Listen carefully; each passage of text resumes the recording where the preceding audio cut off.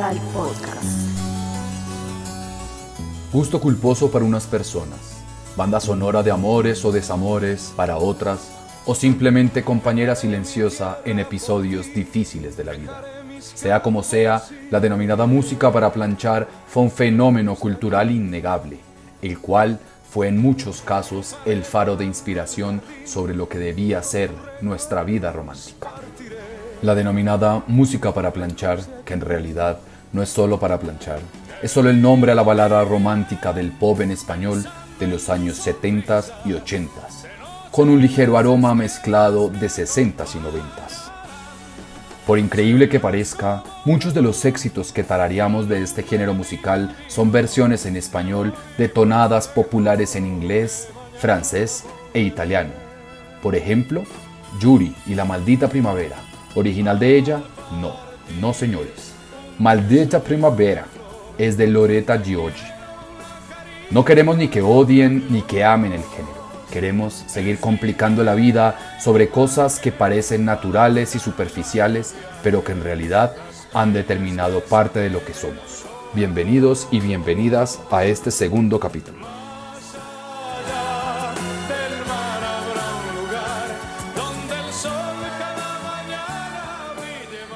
Mortal Podcast.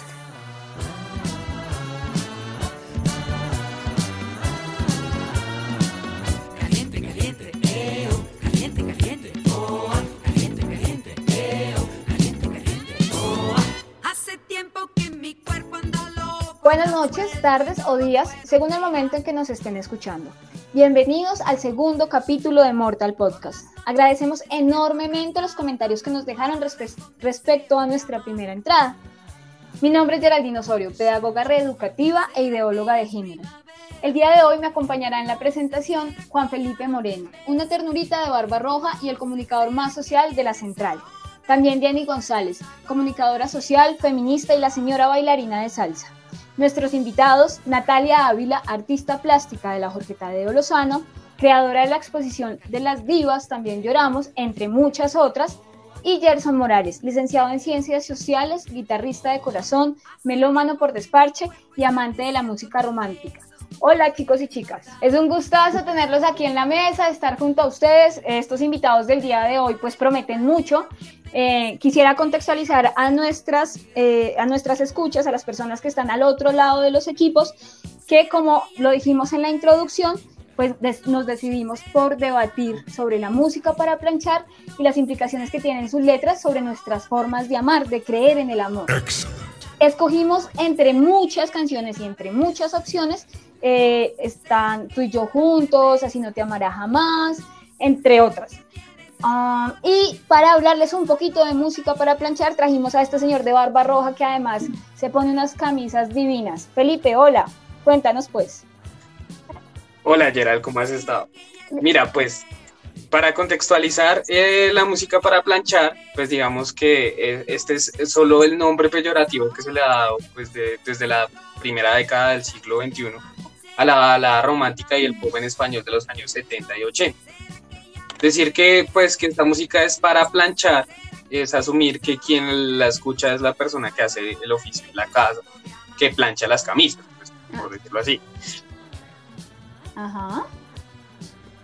Y digamos que gracias a esta asociación, más bien, pues digamos, de una manera clasista, es que este género pues ha venido teniendo como una aceptación que la persona que escucha música para planchar es la persona que hace aseo en la casa, o pues digamos son las madres, o todo esto que digamos que es de una manera muy peyorativa, que se llama música para planchar, pero digamos que así es como la hemos venido conociendo. Digamos que ahora la gente que tenemos entre 25 y 35 años, pues en nuestra adolescencia escuchamos estas canciones, nos enamoramos, sentimos desamor por esa cultura en la que nacimos escuchando todas estas canciones, digamos que no aparecían en las emisoras de moda.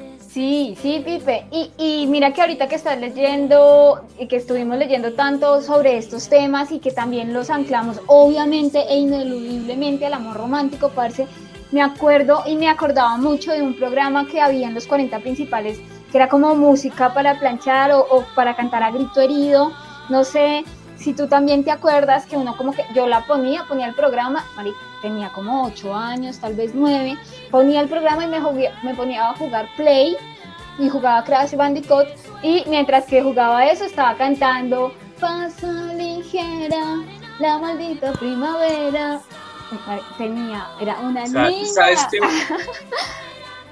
qué me pasaba a mí? A mí me pasaba que, digamos, desde muy pequeño nunca me ha gustado hacer oficio en la casa y todas esas cosas. Ay, y cuando mi mamá me levantaba, muy temprano a hacer oficio, a que barriera la casa, que trapeara toda la casa, pues ella era la que ponía la música y ella era Yuri, Daniela Romo, Hacer el amor con otro, bueno, todas estas canciones. Okay. No. Sí, efectivamente, y se vuelve, digamos, un referente para una, en sus formas de amar, de ver el amor, de construir un imaginario del amor, y precisamente es lo que me corresponde decirles en este momento, y es, digamos, unas características muy amplias sobre el amor romántico, ¿no? Entonces podríamos empezar por sentir en ese momento, cuando yo lo vivía, porque creo que me he vacunado un poco de eso, espero que sí, cuando uno siente que la pareja no puede ver, estar, convivir con otro que no sea uno, ¿sí? O sea, como que tenga que haber una exclusividad también muy anclada a la monogamia obligatoria. Empezar a prohibir amistades, ejercer presión y control sobre las actividades que se realizan. Es decir, como que una canción diga algo tan básico como solamente quiero que seas mío, siempre mío y para siempre mío, también le está diciendo a alguien como, oye, no te le acerques a mucha gente, no te rodees de mucha gente, porque esto también, digamos, pues tiene un impacto, ¿no? También invita a la sumisión absoluta para lograr la felicidad de la persona con la que compartimos. Entonces, ¿hasta dónde permito que el otro llegue a mi vida? ¿Hasta dónde permito que el otro tome, digamos, las riendas de ciertas situaciones? Hasta el nivel de dejar de lado nuestro propio bien para ponerlo en beneficio de alguien más, que es también una situación que uno va aprendiendo en el camino, ¿no? Cómo el amor definitivamente más importante de la vida es el amor propio y no el amor que los otros me brindan, porque los otros, digamos, son importantes, indispensables, no sé qué, pero ¿y si yo no me quiero? ¿Sí? También podemos hablar de la pasión eterna, ¿no? Esta creencia tan ficticia, que tan infundada de que siempre nos vamos a amar y que siempre nos vamos a desear. O sea, el deseo es inacabado, no tiene que ser una cuestión que estés alimentando constantemente, sino que por el simple hecho de amar al otro, siempre lo vas a desear.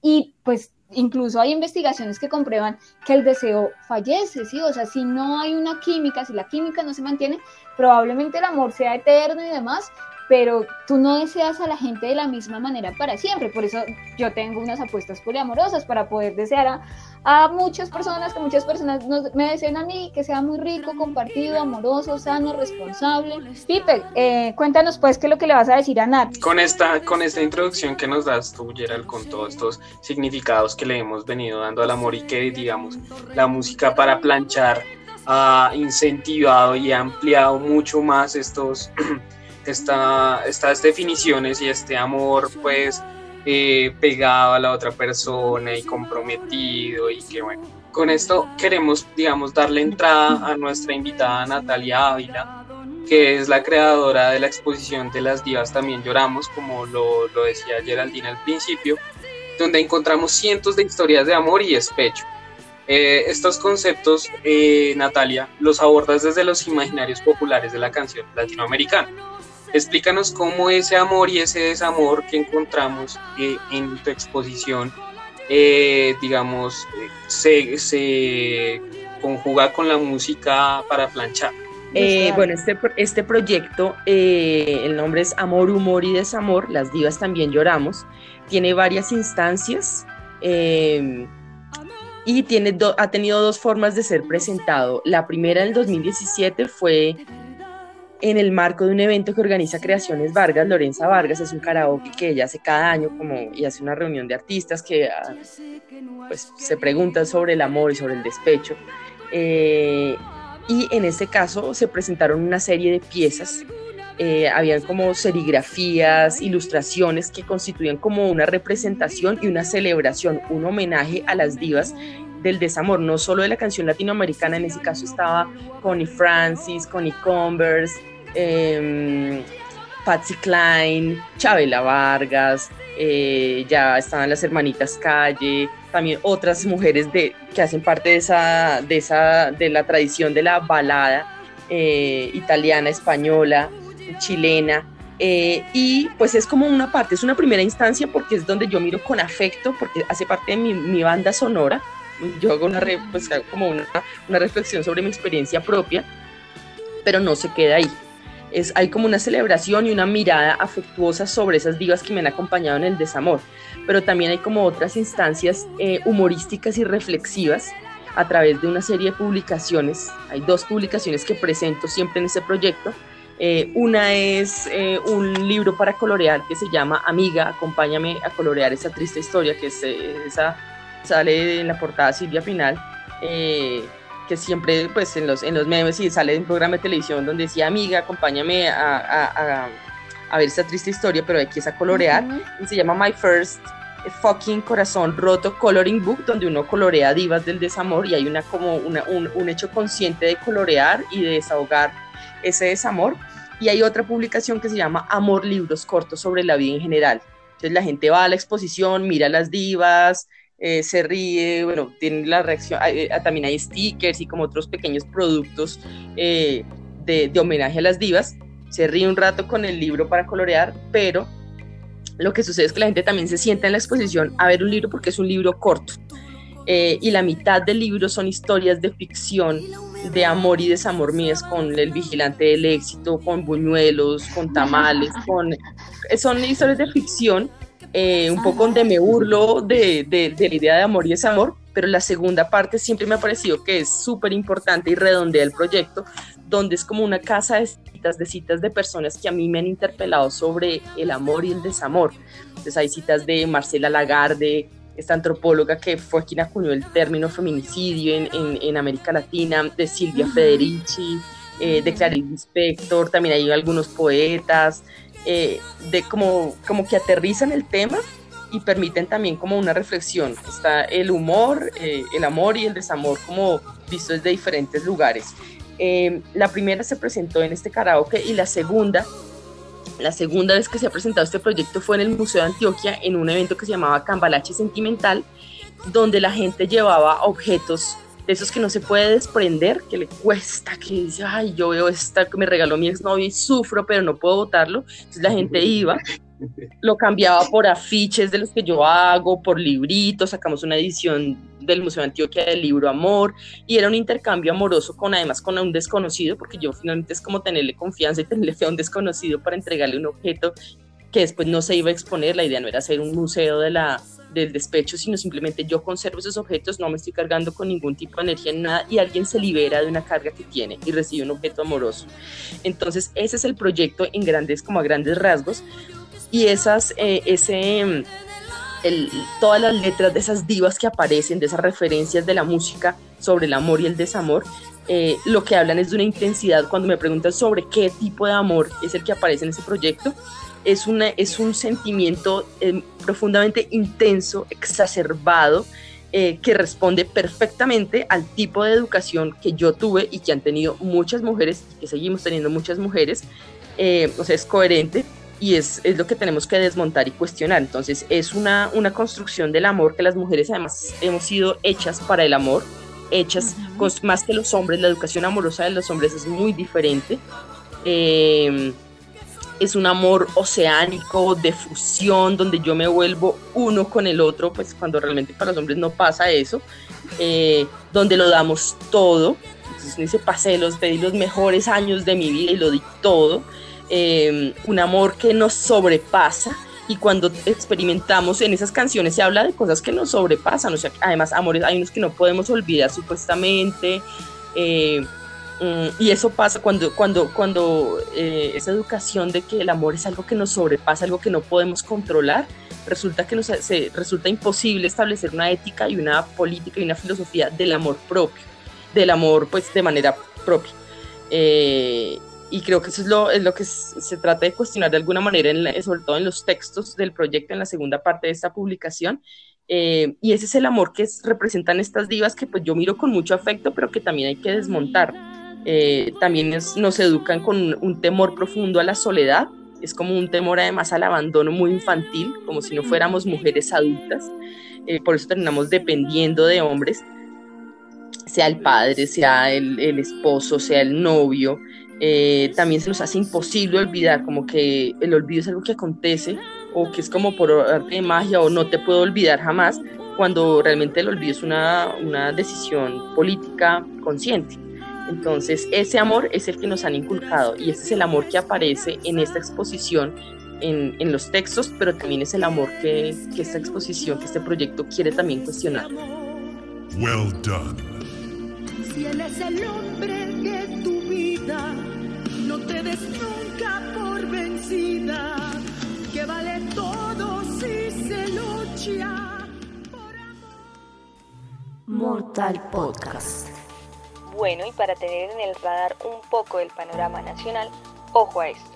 De las marchas llevadas a cabo entre el 9 y el 11 de septiembre por motivos del asesinato de Javier Ordóñez por cuerpos de la policía que dejan 11 muertos en Bogotá y 3 en Soacha, 3 mujeres hicieron una denuncia pública afirmando que el día 10 de septiembre, mientras caminaban por el barrio Villaluz, cerca de la avenida Boyacá, fueron interceptadas por policías motorizados para ser requisadas por supuesto porte de marihuana y posteriormente conducidas al CAI San Diego. Allí fueron agredidas física y psicológicamente. Y no solo fueron requisadas, sino que las tocaron en varias ocasiones de forma violenta y obscena, permitiéndoles quedar en libertad solo cuando uno de sus familiares pagó la suma de 150.000 pesos, constituyendo no solo delitos de acoso, extorsión, sino también abuso sexual. Este mismo caso se repitió en el barrio La Macarena, donde una joven fue sometida a este tipo de actos y aparte la obligaron a hacer cuclillas completamente desnuda, mostrando nuevamente el abuso por parte de esta institución. Mortal Podcast. Cuando caminas con alguien, cuando te siento feliz, yo tengo celos. Bueno, y entonces ahora con toda esta información que tenemos, yo quisiera decirle a Gerson, porque Nata, quiero contarte que Gerson se las sabe todas y las que no se las sabe, se las inventa de la música para planchar. Este hombre es el animador de todas las fiestas, así que un día lo debes invitar a tus exposiciones para que cante y toque la guitarra. Pues yo le quiero decir a Gerson, mira, el amor romántico viene acompañado de la posesividad, de los celos, de esta idea de la infidelidad, porque yo también, digamos, me desmonto y me bajo del cuento de la infidelidad.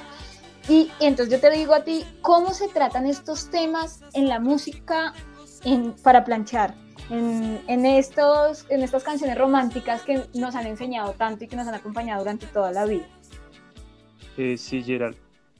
Bueno, digamos que es muy interesante analizar sobre todo las canciones, ¿no?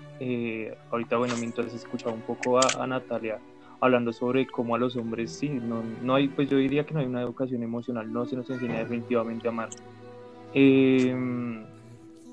También se nos libra como de las culpas, ¿no? De hecho, ahorita pensaba mucho en esa canción de Perdóname de Camilo Sexto, que dice como, o sea, puedo hacer lo peor de la vida, pero igual perdóneme que yo la amo, le puedo ser infiel, sí. Pero sí la amo. Entonces. Pero si hay algo que quiero eres tú, así que sí, puedo hacer lo que se me dé la gana contigo. Sí, exacto. Y hay varias canciones que apelan mucho a esa idea de que los hombres, sobre todo los hombres, aunque hay canciones de mujeres que tocan la misma temática, sobre todo las de los hombres hablan como de, no, pues yo le puedo ser infiel, pero igual siempre la voy a querer a usted, entonces piense que eso es nada, ¿sí? Como dejando de lado esa responsabilidad emocional, también esa sinceridad. Yo estoy un poco de acuerdo contigo con que esa idea de la infidelidad hay que romperla, pero yo creo que si hay algo y es el respeto y la sinceridad ante todo, ¿no? Pues asumir los acuerdos a los que se llegan. También digamos un poco con esto de la posesividad, es como esa idea de el querer saberlo todo de esa persona, el querer controlarlo todo. De hecho hay una canción que la versión más conocida es de Andrés Calamaro, que es la de Algo Contigo. Esa canción, si mal no estoy, es una balada, la original, y habla de eso, ¿no? Dice controlar tu vida, saber quién te besa y quién te abriga, creo que es que dice la canción. Entonces sí, hay de controlar al otro. También, pues digamos, de parte de las mujeres, digamos un poco con retomando lo que decía Natalia, también esa idea de que las mujeres tienen que estar dispuestas siempre a amar y tienen que darlo todo por el hombre, y mejor dicho, tienen que sacrificar su vida, así les haga lo peor. Entonces yo creo que esas son ideas que están muy incrustadas en esa música y que además pues se esparcen por otros géneros, ¿no? Hay que tener en cuenta que la balada romántica, sobre todo, o sea, en sus letras, se esparció por otros géneros. Digamos, uno encuentra canciones de balada que son merengue, que son salsa, también hay unas que son rock en español, digamos, mucho más contemporáneas, pero que igual son canciones de la época, que siguieron esparciendo con el de la infidelidad, de los celos. Yo creo que el tema de los celos también es como bien importante de mencionar, que sin celos no hay amor, ¿no? Es lo que nos dice esta música. Entonces, y es una idea que yo creo que, bueno, o por lo menos a mí me pasó mucho que con algunas personas que salía, le decían a uno eso, decían, no, es que yo lo celo porque lo amo.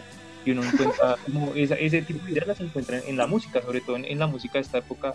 Es muy impresionante cómo se encuentra esa idea.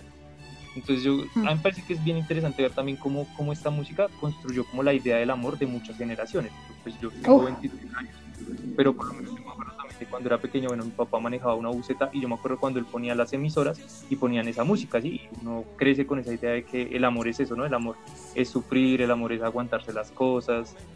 Entonces me parece bien interesante eso. También, digamos, con esto del olvido, esa idea de que el amor es sufrir, ¿no? De que es dolor. Yo creo que esa idea, porque esta música es muy dramática, digamos. A mí, bueno, me gusta mucho una cantante que se llama Janet, y o sea, las canciones ya son literal para llorar y para emborracharse y entusarse, pero es por el drama. O esta de Así no te amará jamás, creo que es de Amanda Miguel. Entonces son canciones que son sumamente dramáticas. Entonces también esa idea de como que el amor es un drama, de que el amor tiene que ser el sufrimiento, la tristeza, y seguramente está acompañado de eso, sí, porque pues somos humanos también, son parte de lo que hacemos, pero yo creo que es este género en especial y las letras como que ya sobre extienden esa idea, van mucho más allá de esa idea y le enseñan a uno cómo a sufrir más de lo que debiera.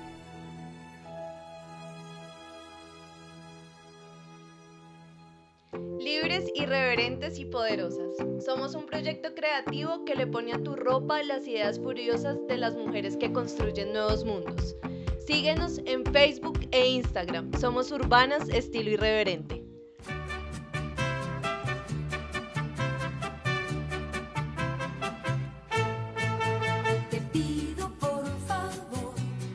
Bueno, Natalia, hay una frase muy popular que digamos que ha venido tomando fuerza y pues digamos que debemos como contextualizar y como que mirar pues qué quiere decir esa frase. Y entonces dice, ¿qué se te viene a ti a la mente cuando te digo que el amor ha sido el opio de las mujeres? ¿Y cuál crees que es el papel de la mujer en la música romántica? Bueno, yo primero voy a decir cautiverio.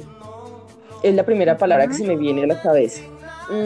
Y obviamente conocemos la referencia de dónde viene esa frase, de Marx, que ahora la transforman en el amor es el opio de las mujeres, que es muy cierto.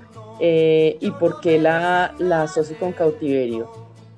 Yo voy a seguir, soy muy fan de Marcela Lagarde, y hay una investigación, pues lo que sucede justamente con ese opio, el opio de las mujeres, como la religión es el opio del pueblo, es una relación de ambivalencia y de un círculo vicioso que se simplemente en que los seres humanos se ven envueltos. Entonces, ¿por qué cautiverio? Esa palabra cautiverio fue utilizada como categoría antropológica por Marcela Lagarde después de una investigación de 8 años para hablar sobre la experiencia de opresión de las mujeres. Me gusta esa categoría y que haya sido una observación de mujeres sobre mujeres, porque tiene una ambivalencia.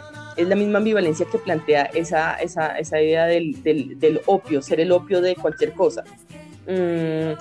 ¿Por qué es ambivalente? Porque así como el cautiverio nos habla de la experiencia de la opresión, de los castigos sobre las mujeres físicos, sexuales, psicológicos, el cautiverio, el amor como cautiverio, también nos habla de mujeres que somos cautivadas.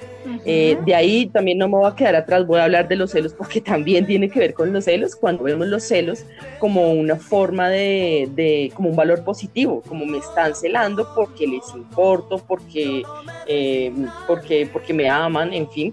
Eso es ser parte de ser cautivas del amor, en ese sentido.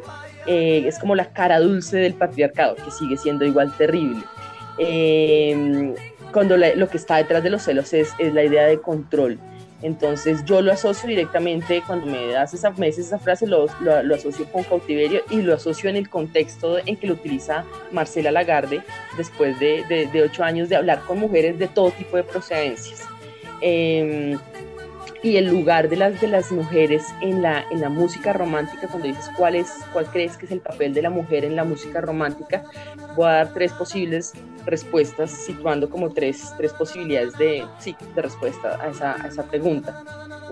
Una es sobre el lugar que ha ocupado, o el lugar más bien que se le ha dado a la mujer dentro de la música romántica, y hay como una instancia de representación, que es el patetismo, el drama, la exageración, es aquello que nos sobrepasa, pero también el papel de la mujer dentro de la industria de la música, a nivel salarial, a nivel de condiciones laborales. Esa sería como una posible respuesta, que ha sido de desventaja en ese caso.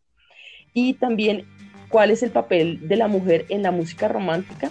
También hay un papel que es más en términos propositivos, y es que las mujeres que producen música, o que están dentro del medio de la música, ayudar a otras mujeres a construir una nueva ética y una nueva forma de pensar el amor. Y también el papel de las mujeres que nos gusta mirar la música romántica como algo que nos atraviesa, pero también como una posibilidad de estudio, es lo mismo, desmontar esos estereotipos del amor que nos han metido desde la música romántica. Es abrir posibilidades de educación de mujeres entre mujeres, con respecto como a esas formas de amor. Todas las promesas de mi amor se irán contigo. Me olvidarás. Mortal Podcast. Bueno, y en un país como el nuestro, donde siempre hay una noticia que contar, ojo a esto. En la vía pública de Miranda, en el departamento de Cauca, fue asesinada Juliana Giraldo, una mujer trans, a manos de un militar regular del Ejército Nacional. Según las declaraciones que dio el general Marco Mayorga, el accionar del militar se debió a que ella, en compañía de su esposo, no tomaron acato a un retén que estaba a escasos metros, emprendiendo allí la huida. Según el soldado perpetuador del crimen, se sintió atacado por el vehículo, accionando así su arma hacia el pavimento, y el proyectil en forma de rebote impactó en la cabeza de Juliana, causándole la muerte, como una carambola. Curioso que pase esto de forma a veces tan recurrente a manos de la fuerza pública. Esta declaración la desmiente uno de los testigos y ocupantes del vehículo, y Francisco Larrayana, esposo de Juliana, quien concluye diciendo: ¿pero por qué me matan a la persona que me da la felicidad? Ellos me pueden indemnizar, puede hablar el presidente, pero no me van a dar la felicidad que ella me daba. Mortal Podcast. El amor romántico del que hemos venido hablando, pues empieza a ser controvertido, y salen canciones como "No controles mi forma de vestir porque es". Y ahí, ¿qué pasa? O sea, ¿qué pasa con la música? ¿Qué crees que pasa con los cantantes, los artistas, las productoras, cuando se dan cuenta que las mujeres pueden voltearle pueden voltear la arepa y pueden tener otras apuestas?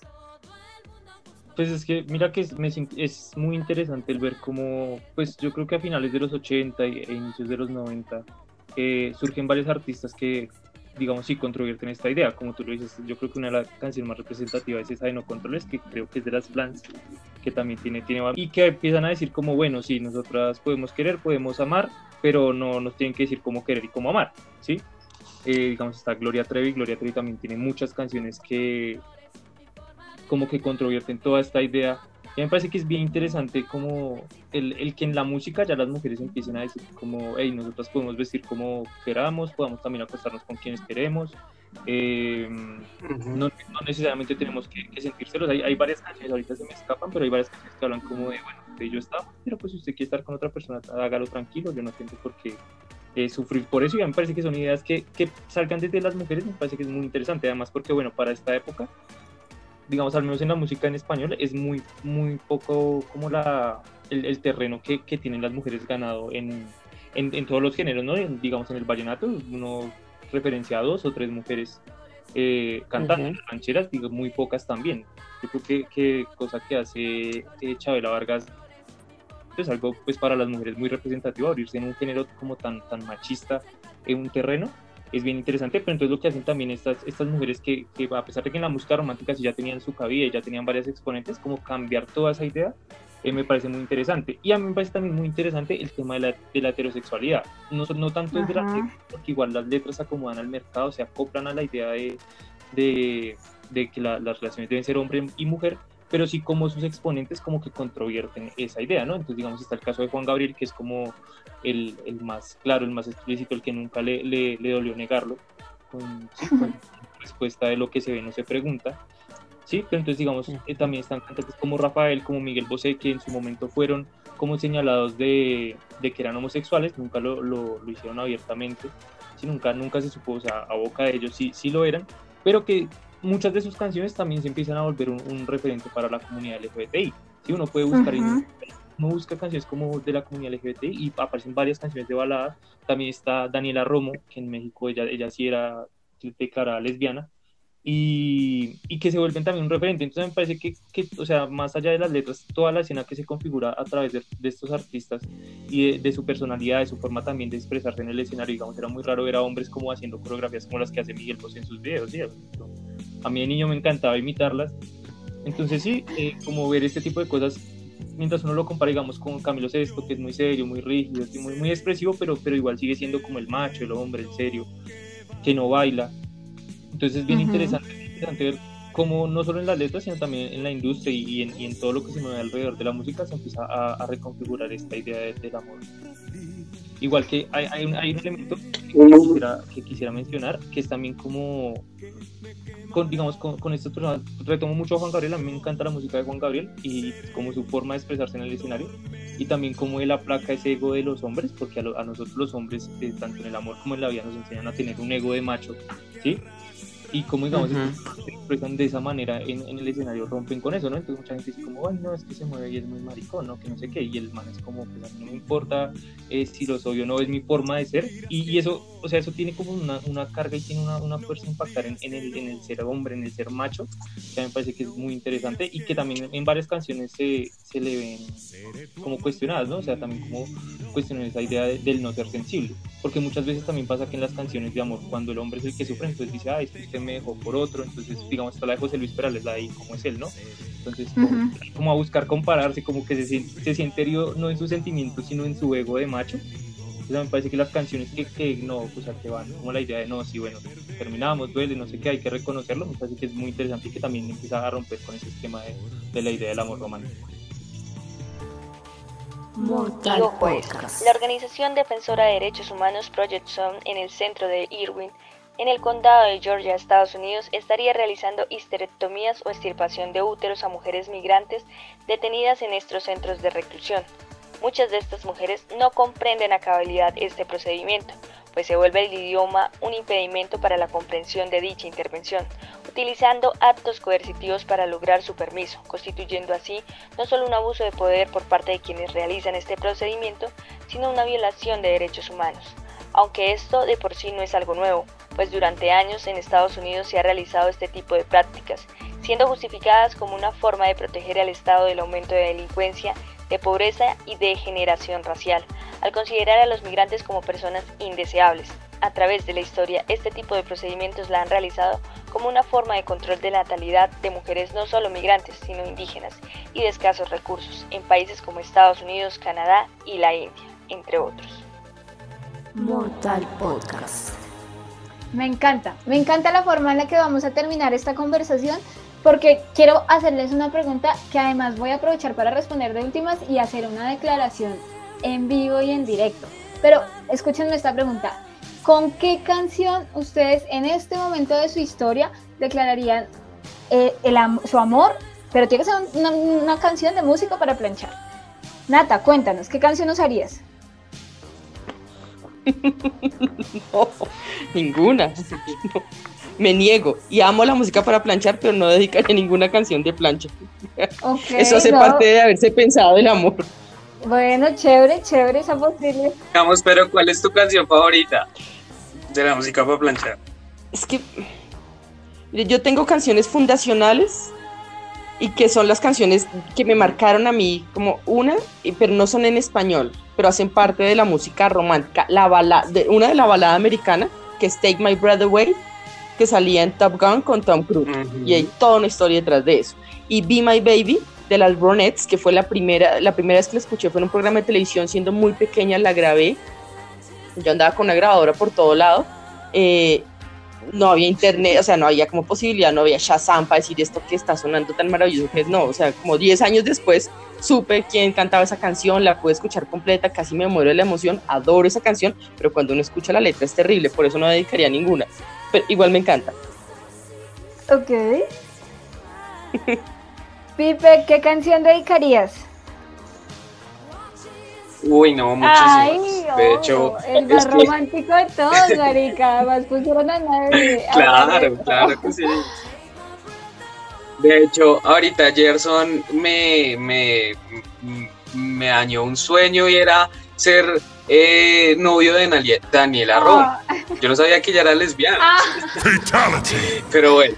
¿Ves? Lo que hace la heterosexualidad obligatoria, hacerte pensar que esa mujer era heterosexual. Pues no, amigo, te desmontaron de esa idea, tómalo tuyo. Sí. Bueno, no, digamos, una de las canciones que, digamos, a mí en mi infancia me gustaba muchísimo y la cantaba mucho, es una de esta chica Alejandra Guzmán que se llama Mala Hierba. Y pues no la dedicaría, pero me la dedicaría a mí mismo. Y entonces, o sea, siento que es como que dicen que soy un desastre total, que soy bajo. Ok, bueno, eres un desastre total. Del caos nacen las estrellas, Felipe, tranquilo. Gerson, cuéntanos qué canción dedicarías. No, yo soy igual que Felipe, yo tengo un montón de canciones que me encantaría, pero no, mira que digamos, muy similar a Natalia, yo como tal una canción completa me daría como cosa dedicarla, porque hay fragmentos que uno puede seleccionar y dice, uy, qué bonito, pero uno más abajo encuentra un fragmento que es totalmente deplorable, entonces no sé, pero hay una canción, y voy a aprovechar acá para dedicar una canción. ¡Ay, no! ¿Qué es esto? Es romántico. Declaración amorosa. A Camila, que seguramente va a escuchar el podcast, a mi compañera, Abrázame muy fuerte, Juan Gabriel, esa canción es muy bonita y yo siempre que la escucho Marica, estoy a punto de llorar, cálmese, Gerson. Camila se llama, no, puta, quien fuera Camila, qué dicha tener un novio así que le dedique a uno canciones en vivo. Nada es como ayer. Abrázame que el tiempo pasa y él nunca perdona. Ha hecho estragos en mi gente como en mi persona. Abrázame que el tiempo es malo y muy cruel. Bueno, no, voy yo. ¿Ustedes qué creen? ¿Que es que yo no amo? ¿Que es que yo no me enamoro? ¿Que yo no siento? No, mijitos. Sí, dale. Bueno, yo voy a leer un fragmento de la letra que le voy a dedicar a Juan Felipe Moreno. Ay, Dios yo y tú y yo, no dirás que no, seré tu amante bandido. Ahí les dejo ese datico. Miguel Bosé. Muchísimas. Tienes que cantarla así. Tú y yo. Y yo. Yo y tú. Y tú. No dirás que no. Muchísimas gracias por esta conversación tan interesante, a cada uno de los invitados, a Felipe, de verdad que nos queda mucha tela por cortar, que ojalá podamos ir a las exposiciones de Nata y montar allá Mortal Podcast. Muchísimas gracias, de verdad. No, sería increíble. A mí me gustaría dejar, digamos, un agradecimiento muy explícito a Natalia Gerson, y qué chévere, salió muy divertido el podcast. No, estuvo muy bueno. Se aprende un montón, chévere. Me encantan estos espacios para construir otras posibilidades de mundo. Muchas gracias. Con muchísimo gusto. Le faltaron unas cervezas, pero sí, muy buenas. Uy, para la próxima un tequilita y un karaoke. ¿Sabe qué? Yo copio es de una. Muchísimas gracias, que estén muy bien. Adiós. Bueno. Chao. Seré tormento y amor.